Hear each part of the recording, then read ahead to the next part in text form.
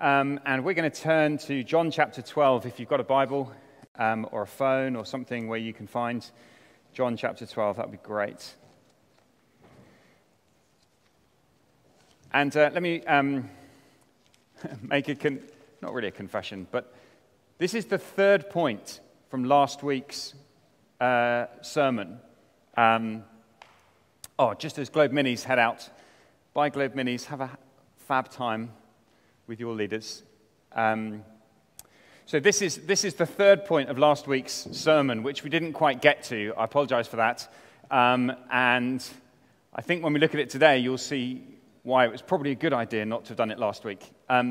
Because what you discover, if you're not very familiar with the Bible or if you're quite new to this stuff, the Bible is an extraordinary book. The more you look at it, the more you read it, the more there is, and the more the beauty unfolds before you. And so actually to take some time to look at the depth that's here. So this is my third point from last week's sermon.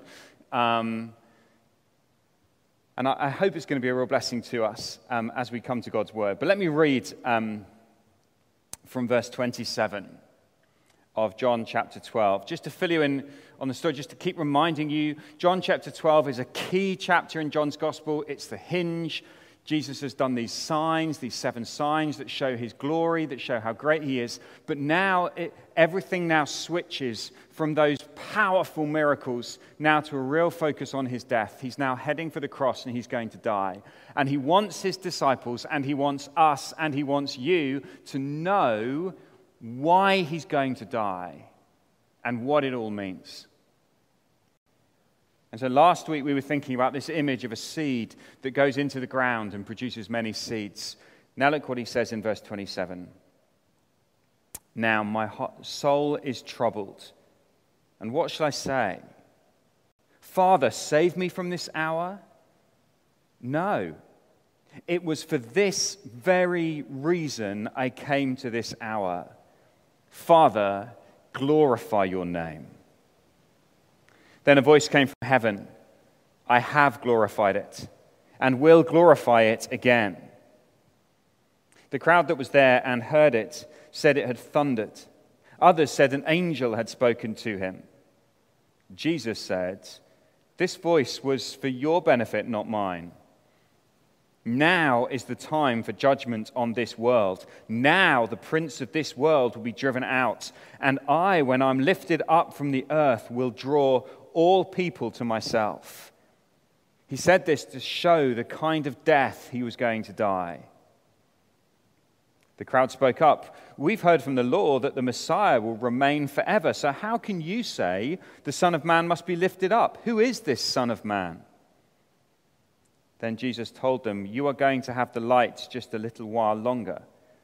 While you have the light, before darkness overtakes you. Whoever walks in the dark does not know where they're going. Believe in the light while you have the light, so that you may become children of light. When he'd finished speaking, Jesus left and hid himself from them. This is God's word, and we're going to dig around and explore it together. And I want to start with this death of Jesus, the cross of Jesus. And this moment, even if you're very new to churchy things, my guess is that you will be aware that there's something about the cross. I mean, look, there's a whacking great cross here. The churches put crosses all over the place. Why do we celebrate the moment when our founder, our hero, our king was executed? Why is that our focal point? The cross of Jesus towers over human history. And probably for many of us sitting here, we'd say, yeah, it's really important. I think the cross of Jesus is important. But I wonder sometimes if we have what I might call a one-dimensional view of the cross. Right, this is how it goes, okay? It says this, yes, Jesus died on a cross and he died for me. He died to forgive all of my sin. He died to give me eternal life. He died to bring me into his family. He died to take me to heaven forever and ever and ever and ever. Yes, the cross is important. Now, all of those things are true. So please don't hear me saying, that's not right. It is. All of that stuff is true, but that's one dimension. And if all that we see when we think about the cross is, he died for me, he died for me, he died for me, we've got a one-dimensional view. And the cross, what Jesus says, just even in these few words, Jesus is going to explode your view of what the cross of Jesus really is all about. In fact, what Jesus is going to do is take your one-dimensional view and he's going to expand it into a five-dimensional view. Jesus is going to show you 5 dimensions of what the cross is achieving, what it's really about. It's so much bigger than just, he died for me to forgive my sin. It's so much more than that. It is that. Please don't go away saying, Jonty said that Jesus didn't die. He did, right? I get it. But it's more. There used to be a TV program called Flat Stanley. Anyone ever? No. Okay, fine. All right, just me. Flat Stanley lived his life. He was flat, right? He was just this kid. He was flat. I don't know I don't know where that came from, but that was the premise. And he had a happy time because he could kind of be rolled up and he could get through doors and stuff. But the problem is his whole life was in one dimension. Well, 2 dimensions, strictly speaking. But it's flat. Okay, forget Flat Stanley. We're trying to get an unflat view of Jesus. Okay, try this. Richard Branson today. Do you know what Richard Branson's doing today? He's not in church. Do you know where he is? He's in a rocket flying to space to be the first rich man to go into space. So that we can all say, wow, aren't you rich? And the reason he wants to go, one of the things he's most excited about is so that he can see the earth. And so that he can look and see the dimensions, because he's been told that a picture, I was reading this stuff yesterday, a picture just doesn't quite do it justice. I want to see it with my own eyes. And I sort of get that. We all know that experience. I've seen a picture of something, but when I see the reality in 3 dimensions, when I see it in its fullness, there's something so rich. What if this afternoon God took you and didn't just give you a 3-dimensional view of the cross, but gave you a 5-dimensional view of the cross, which was so awesome that we might leave here and we might even forget there's a football match happening tonight. Just momentarily. And then we can watch the match. Do you want that? Is there anything in you that aches for that? Jesus is preparing his disciples for this hour that's coming, this moment when he's going to die, and he needs them to understand. Here are the 5 dimensions. Here's the first one. The cross is all about the glorifying of God. That's what's happening at the cross. And so, yes, it's true that Jesus died for me, and he died to forgive me my sin, and he died because he loves me, and he died to save me and give me a place in heaven. But there's a bigger answer to the reason why Jesus died. Why did Jesus die on a cross? He died on a cross for the glory of God. He died on a cross to glorify his Father. So have a look what he says in verse 27. Look down at it again with me. In verse 27, he says, now my soul is troubled. Why is his soul troubled? Well, because he knows what's about to happen to him. He knows that he's going to face the physical agony of the cross, but not just the physical agony, but the spiritual agony as the sin of the world is placed upon him, and he dies as a sacrifice, paying for the sin of the world. He's troubled. He didn't go skipping to the cross going, yay! He went to the cross troubled, with a heavy heart, terrified of what lay in store for him. And so why did he go? He says, am I going to pray, Father, save me from this hour? No. This moment, this cross that Jesus came for, he says, that's what I came for. I came for this very hour. And so what is he going to pray? Not, Father, save me. Instead, he's going to pray, verse 28, Father, glorify your name. What is it that motivated Jesus to go through the agony and the troubling pain of the cross?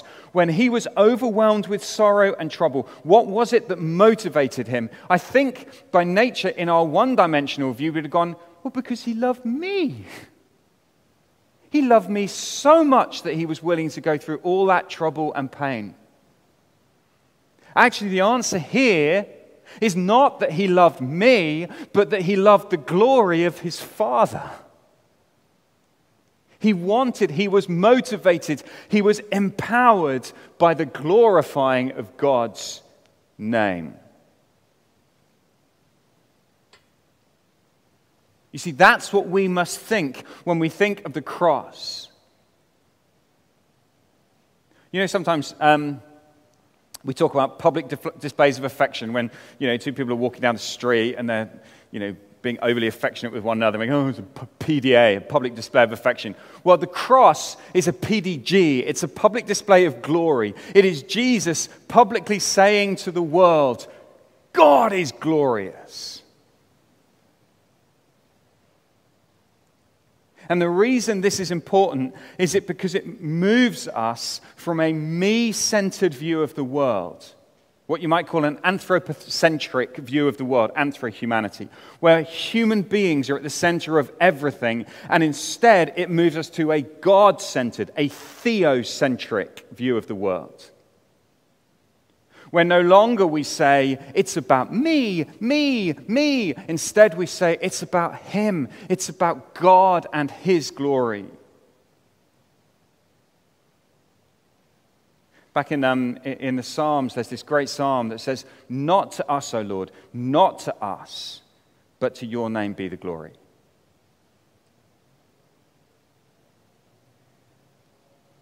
You see, we live in a world where humanity gets placed at the center, where we go, yes to us, and to our name be the glory.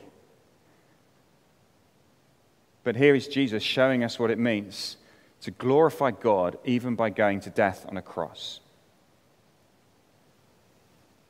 So there is a purpose, right? You've got to see this. When Jesus died on a cross, there is a mysterious, eternal purpose going on. We've seen over and over again in John's Gospel that Jesus is the Son of the Father and the eternal Son of God, who for all eternity have existed with the Spirit, Father, Son, and Spirit, this Trinity, this triunity, this one God in three persons, who created all things, who live in this perfect community of love.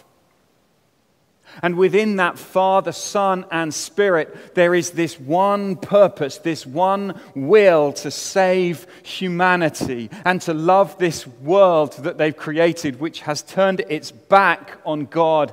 And the Father and the Son and the Spirit, who are forever glorified and are infinite and are beyond imagination in their splendor. They have a plan to glorify their name. That's where the cross comes from.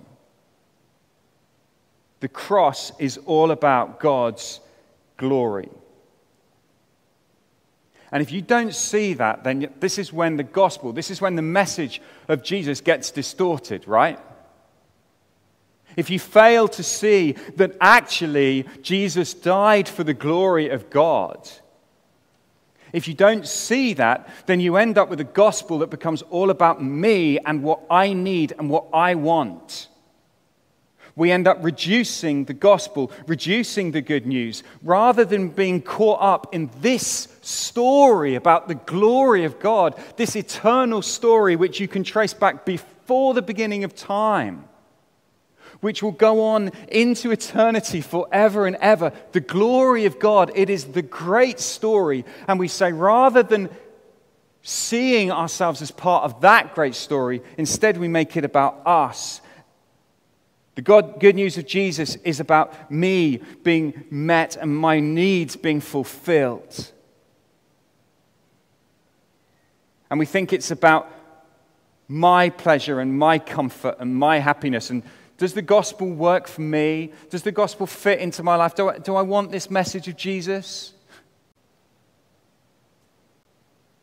Now, actually, the reason Jesus died was to glorify God. That's where true blessing and joy for us ultimately is found. Not in self-actualization, not in self-fulfillment, but in finding my place in the great story of the glory of God. You see, it might be said, and people have said to me, isn't God a bit egocentric to seek his own glory? You know, if there was any human being who said, yes, I exist for my glory, and I want all of you to worship me, I think that you would rightly say, hang on a second, that doesn't sound right. That sounds egotistical. And if I were to say that to you, it would be. But here's the difference. He's God. He's not a man.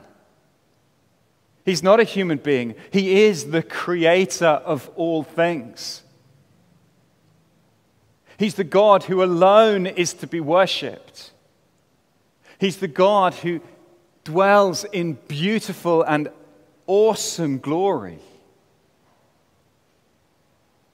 And therefore, to worship him is to give him what he is owed, to do what is right.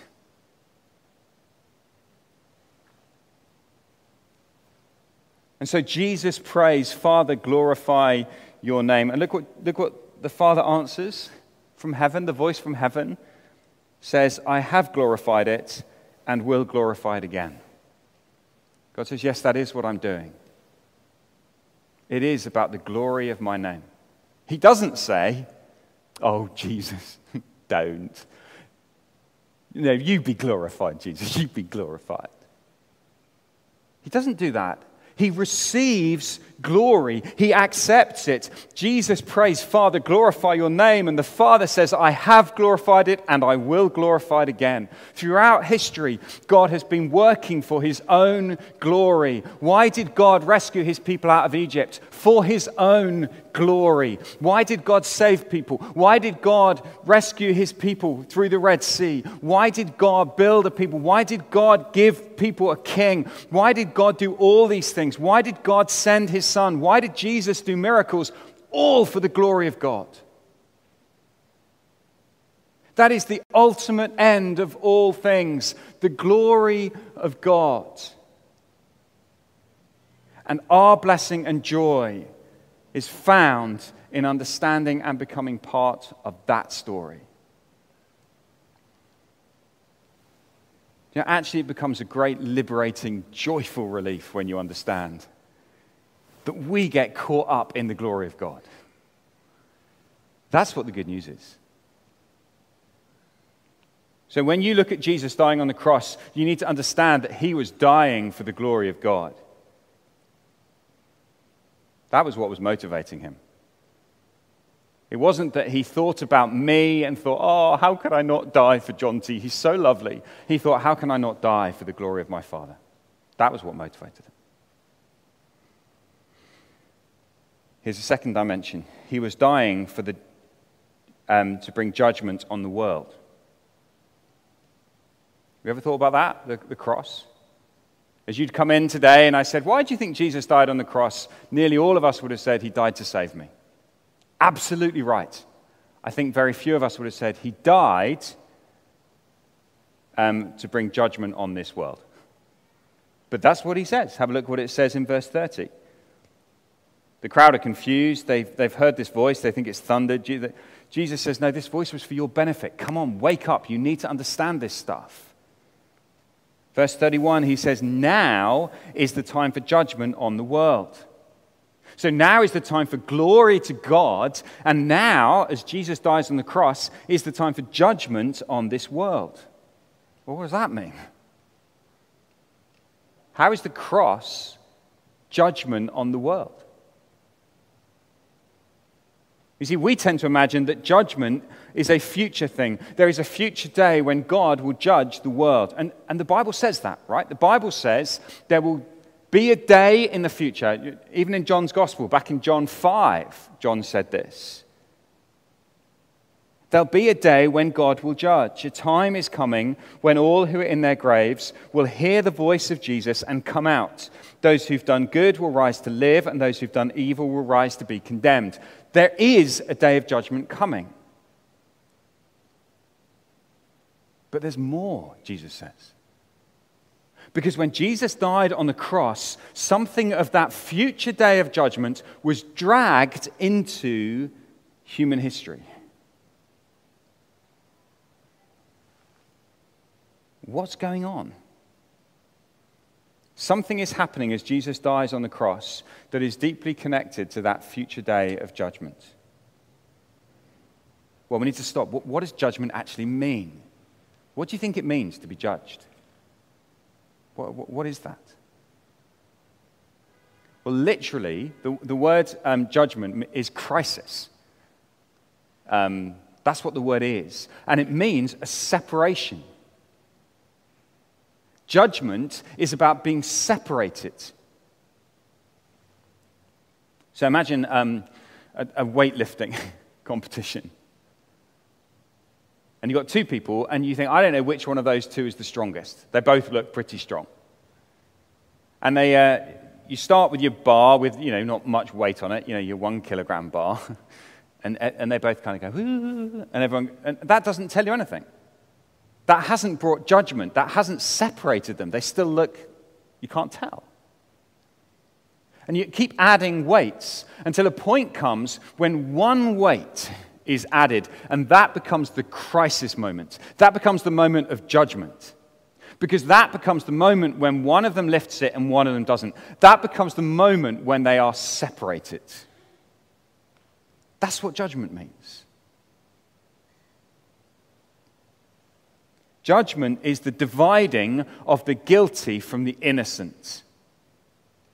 At the moment, as you look around this world, you can't really see much different between people, but there's coming a day when people will be separated into two groups. The guilty and so I'm not pointing at one half. I'm not declaring it now. Okay, this is not it.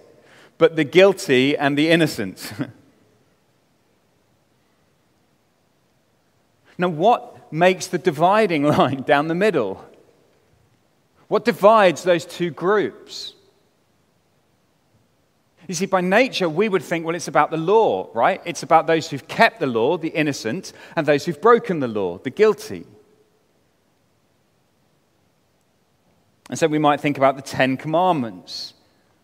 You shall have no other gods before me. You shall not make for yourself an image. Do not misuse God's name. Remember the Sabbath day. Honor your father and mother. Don't kill. Don't commit adultery. Don't steal. Don't lie. Don't covet. We think it's about those 10 commandments. That those who've kept them are innocent and those who haven't are guilty. And that's the law is the dividing line, the crisis point. The law is what marks people out. Here's the problem with the law. Here's the problem with the 10 Commandments. If that's the dividing line, if that's the crisis, if that's the judgment, everybody's guilty. You see, there's not one person sitting in this room who can say, oh yeah, I've kept all the 10 Commandments. Not one person, particularly when Jesus takes the 10 Commandments and says, actually, it's all about your heart. It's about not becoming angry. It's about not having lustful thoughts. It's about not being greedy. Let alone it's about loving God with all your heart, soul, strength, and mind. Anyone here think they're innocent? Anyone here ready to put up their hand and say, oh yeah, I'm happy to be on that side of the room? No. All of us are guilty. All have fallen short. It means that if the law is the dividing line, everybody is guilty. That's bad news. It means all would be condemned. But this is why God, the Father, Son, and Spirit, who forever have existed in this beautiful, wonderful community of love, This is why they've acted. They've acted to do something to save the world. God the Father, listen to this. This is John 5. God the Father entrusted judgment to the Son. He said to his Son in this divine purpose, this divine plan, he said, Son, I want you. I want you to be the judge. That is, I want you to be the dividing line. And so the law by which God will judge, the line by which God will judge is not the law anymore. It's Jesus. Jesus becomes the dividing line between all of humanity. He becomes the crisis point. And in particular, not just Jesus, but as he says here, his death on the cross. Now is the time for judgment. That is now. The cross of Jesus provides the great crisis point that drives a line. Because when Jesus died on the cross, he took our guilt. He took our punishment. We have failed. We are condemned by the law. But because God is so gracious and kind, he sent his Son to die. And Jesus was condemned in our place. So that now he says, it's not about the law anymore. Now it's about me. All who believe in me will be declared innocent. And all who reject me will be declared guilty. You see, that is why the cross is judgment. The cross stands. Jesus' death on the cross makes it possible for anyone to be declared innocent. But if you reject him, then you are guilty. And it's that simple. And so that future day, when you meet God as your judge, he will not ask you, how many of the 10 Commandments did you keep? He will not ask you, how many good works have you done? Have you done enough? Let's weigh them. How much money did you give to charity? How many prayers did you pray? How often did you go to church? Were you nice to your granny? He won't ask you those questions. He will simply ask you one question, and this will be the question. What did you do with Jesus? Did you believe in Jesus? Or did you reject him? Because the crisis has come. Because Jesus' death on the cross is what now divides all of humanity. And all of humanity now falls into one of these two groups. Either innocent and blessed because they have believed in Jesus and their guilt has been taken away by Jesus at the cross, or guilty and condemned because they refuse to believe. And so Jesus says, now is the time for judgment on this world. That's what the cross does. The cross divides humanity. Which side are you on? You see, as we look at the cross, we see the glory of God, but we see judgment on this world. And then third dimension, and this is why this would have been a terrible point for last week's sermon. You're getting it now, right? There's a lot here. The third dimension is that the cross, when Jesus dies, is the driving out of the enemy. So again, as you walked in this afternoon, if I'd said to you, why did Jesus die on the cross? I don't think many of us would have instinctively said, Jesus died on the cross to drive out the enemy. And yet the cross where Jesus died is achieving all of these things at once. You see, the Bible's really clear that there is an enemy. Right the way through the Bible, you find the presence of an enemy. He's given many different names, but they all refer to the same reality. At various times, he might be called the devil, or the accuser, or the destroyer, or the deceiver, or Satan. And here, Jesus refers to him as the prince of this world. So here he is in verse 31. Jesus says, now is the time for judgment on this world. Now the prince of this world will be driven out. The prince of this world. That's a strange name, isn't it? Almost seems to dignify him with a certain level of authority. He's the prince of this world. but actually indicates that, yes, he does have some authority in this world. There's another place that calls him the ruler of the kingdom of the air, this world. But here's the deal. This enemy, it's not a legitimate authority, right? It's a stolen authority. It's an authority he has grabbed for himself and God has allowed him to hold for a little while, like a squatter. You know, you go on holiday and you come back and you find that someone has moved into your house. Scary thought. And they find the house and they move in, and for a brief time they act like they own the place.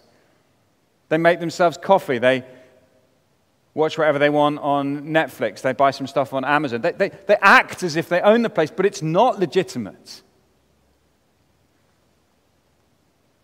And at some point, that authority will one day come crashing down when you get back from holiday and you will drive them out and say, "How dare you be here?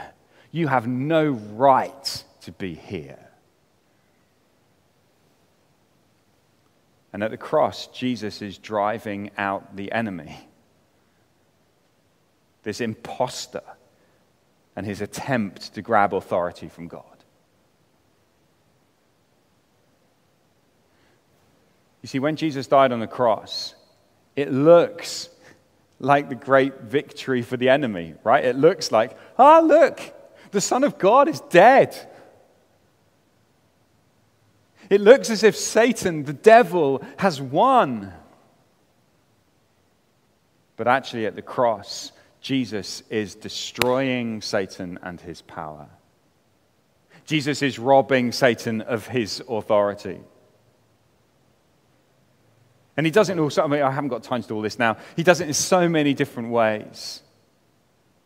You know, Satan loves to accuse us. You're a failure. You're a failure. And he keeps reminding us, if the law is the line that divides us, you failed, you've broken the law, you're condemned, you're condemned, you're condemned. But when Jesus died on the cross and forgave all our sin, Satan's got nothing left. Because when he comes to you and he says, "You're a failure," you turn around and go, "I know. Yeah. I'm a total failure, but I believe in Jesus, and Jesus has forgiven all my sin, and I'm his forever, so shut up." You see, he's got nothing left. He's got no power. He's like a snake that's got no poison left. He's got no teeth. So he can slither up to you, but he can only suck you.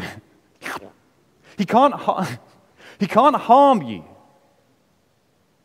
And he still prowls around. He's not yet finally defeated, but his power has been broken. He has been driven out. If you want to look at this more, Revelation chapter 12 talks about Satan being thrown out of heaven. And so we don't need to fear evil because Jesus died on the cross. And so at the cross, Jesus died to defeat our great enemy, the devil. Jesus died to smash his authority and set us free. You see, it's not just that he died to forgive your sin. He's done so much more than that. There's so much we could be said. Okay, here's the fourth dimension. Jesus died to draw the nations, the drawing of the nations. Have a look at verse 32.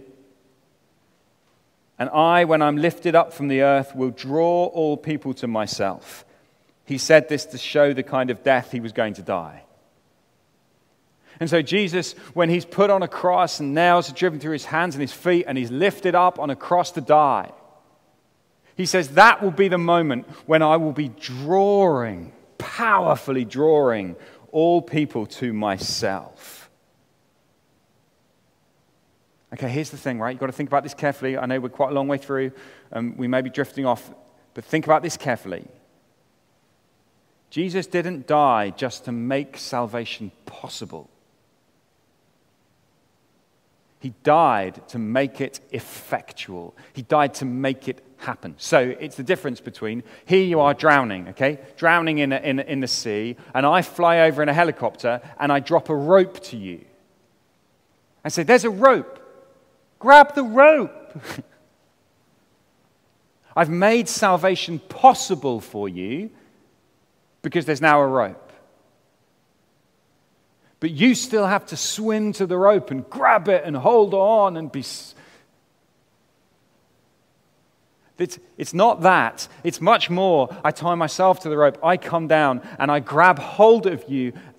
Probably you don't want me to be doing this. You probably choose someone else much better at this. But grab hold of you and I lift you up, right? It's the difference between salvation being possible and salvation being effectual. So the death of Jesus on the cross, it's not just an invitation that says, now you can come, anyone can come, whoever wants to come. It's more powerful than that. Jesus doesn't just invite you to come to him, he actively draws you to him by dying on the cross.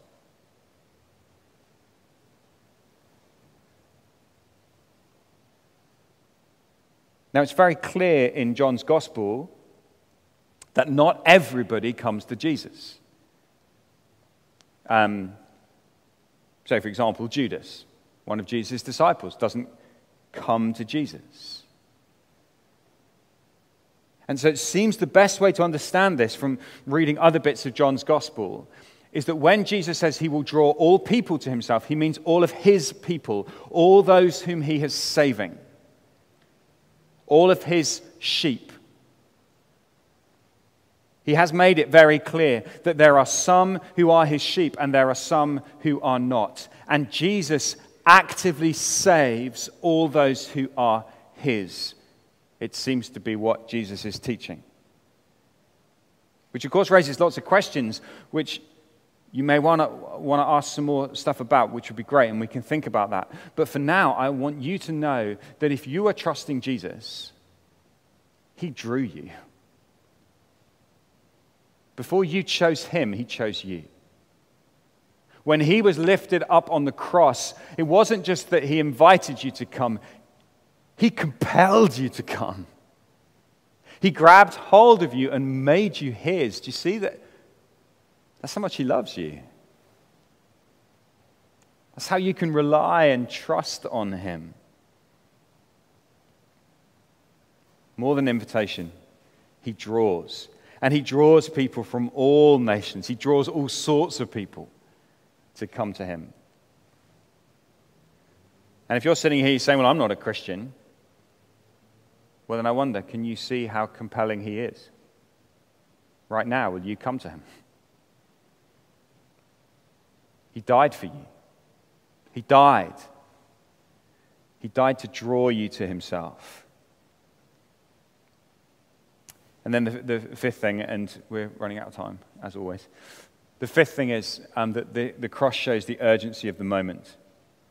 The death of Jesus shows how urgent it is that we respond. So the crowd are confused. They got lots of questions. Oh, don't get it. How can the Son of Man be lifted up? Who is the Son of Man? Don't get it, don't get it, don't get it. Jesus says, look, we haven't got long. You're going to have the light just a little while longer. Walk while you have the light before darkness overtakes you. Whoever walks in the dark does not know where they're going. Believe in the light while you have the light. Jesus says, don't put it off. Don't keep ignoring. Don't keep making excuses. Walk in the light. And as you come to Jesus, as you believe in him, you become children of light. This is what's happening at the cross. I don't know, I hope some of these things may have grabbed you and made you think a little bit.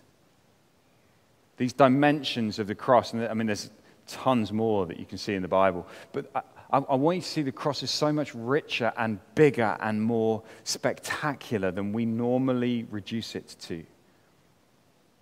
Let's not settle for a one-dimensional view of the cross. It reveals the glory of God.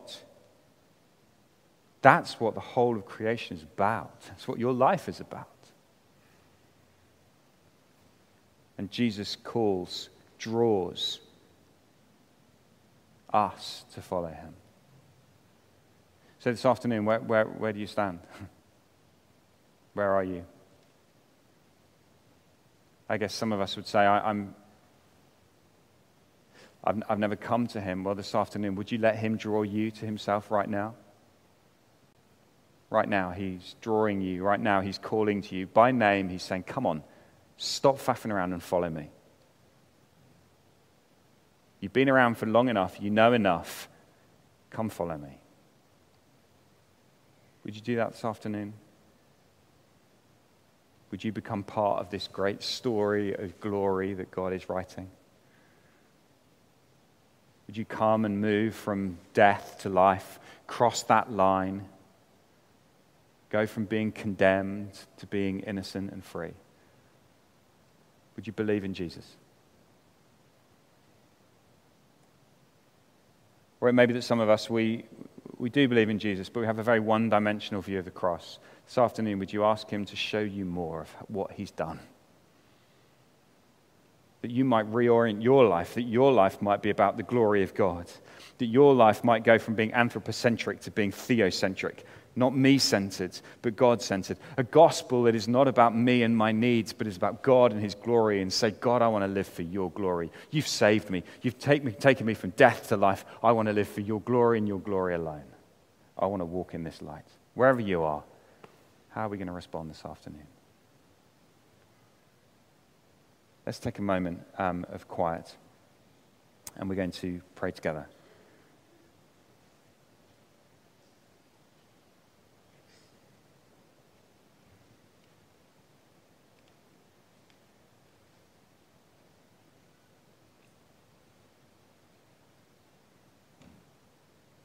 Heavenly Father, we praise you this afternoon. We praise you that when Jesus died on the cross,